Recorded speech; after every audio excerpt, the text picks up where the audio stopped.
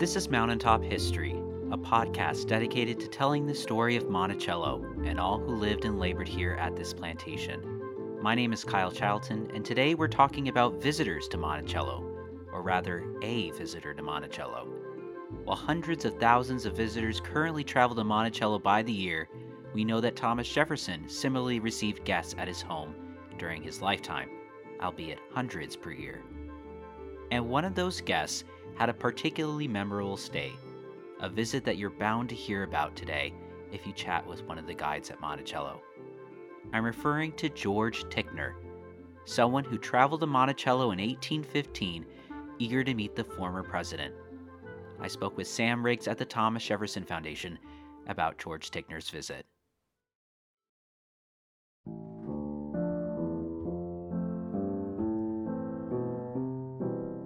All right, so Sam, can you set the scene for us? Who exactly is George Ticknor? Yeah, so it's February 1815, and George Ticknor has traveled to Monticello to meet Mr. Jefferson. Ticknor was a young man from Boston. He's about 24 when he visits Jefferson, educated at Dartmouth College, and has recently become a lawyer in Massachusetts. His visit to Monticello comes at a time, though, when he was between careers, as he had only practiced law for 1 year before changing course.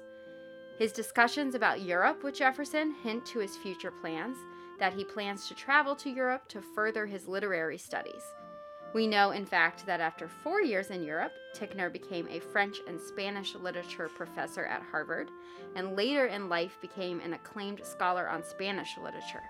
He remained an influential figure in Boston and was one of the founders of the Boston Public Library. All right, so we know then that he was an accomplished scholar and that he was traveling to visit Monticello before that more famous part of his life. But why was he making the trip to Monticello at all? Well, we know that many people came to meet the former president during Jefferson's retirement years at Monticello. Not only was Jefferson an interesting man as an intellect and public figure, his home was also something of a tourist destination, even 200 years ago. The unique qualities of Jefferson's home enticed visitors to come and see it. And it seems that Ticknor was particularly interested in meeting Jefferson because of his plans to soon travel to Europe. Since Jefferson spent 5 years in France as an ambassador there, Ticknor probably thought Jefferson would be a valuable source of information. Perhaps visiting Jefferson would help him to solidify his plans. So Ticknor makes his trip to Monticello, and it's a pretty famous trip, at least for those of us who work here at Monticello. There are so many great phrases, as you know, that he uses to describe Jefferson and the house, but I think I'm getting a little ahead of myself. What was Ticknor's trip to Monticello like?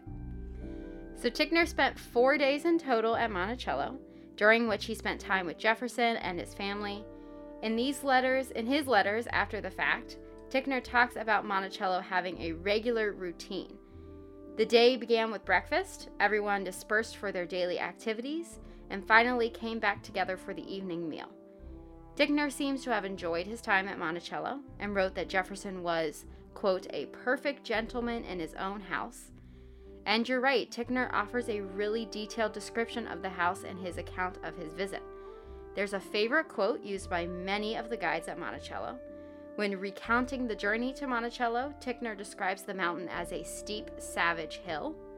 He also describes the entrance hall as having, quote, strange furniture on its walls.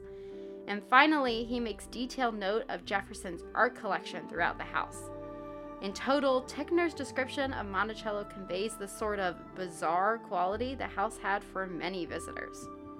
That's an interesting point. We know that Ticknor as this unique figure in the story of Monticello, but his thoughts about Jefferson and Monticello seem to be pretty typical to other visitors' accounts who traveled to Jefferson's home.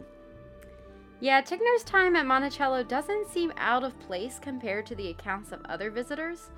For the most part, visitors commented on the appearance of the house, usually pointing out some of its strange decorations, and for the most part also seemed rather pleased with their visit and spoke well of their host, despite his sometimes peculiar personality.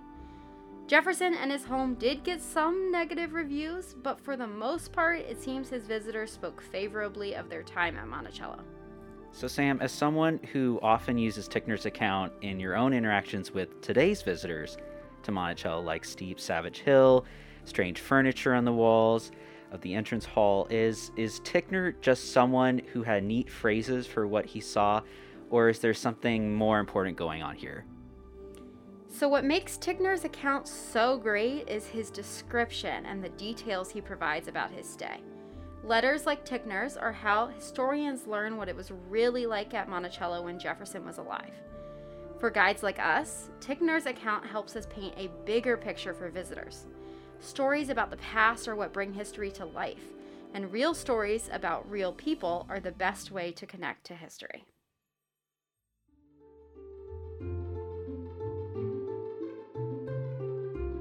This has been another edition of Mountaintop History, a collaboration between WTJU and the Thomas Jefferson Foundation. Mountaintop History is also supported by a major grant from the National Endowment for the Humanities.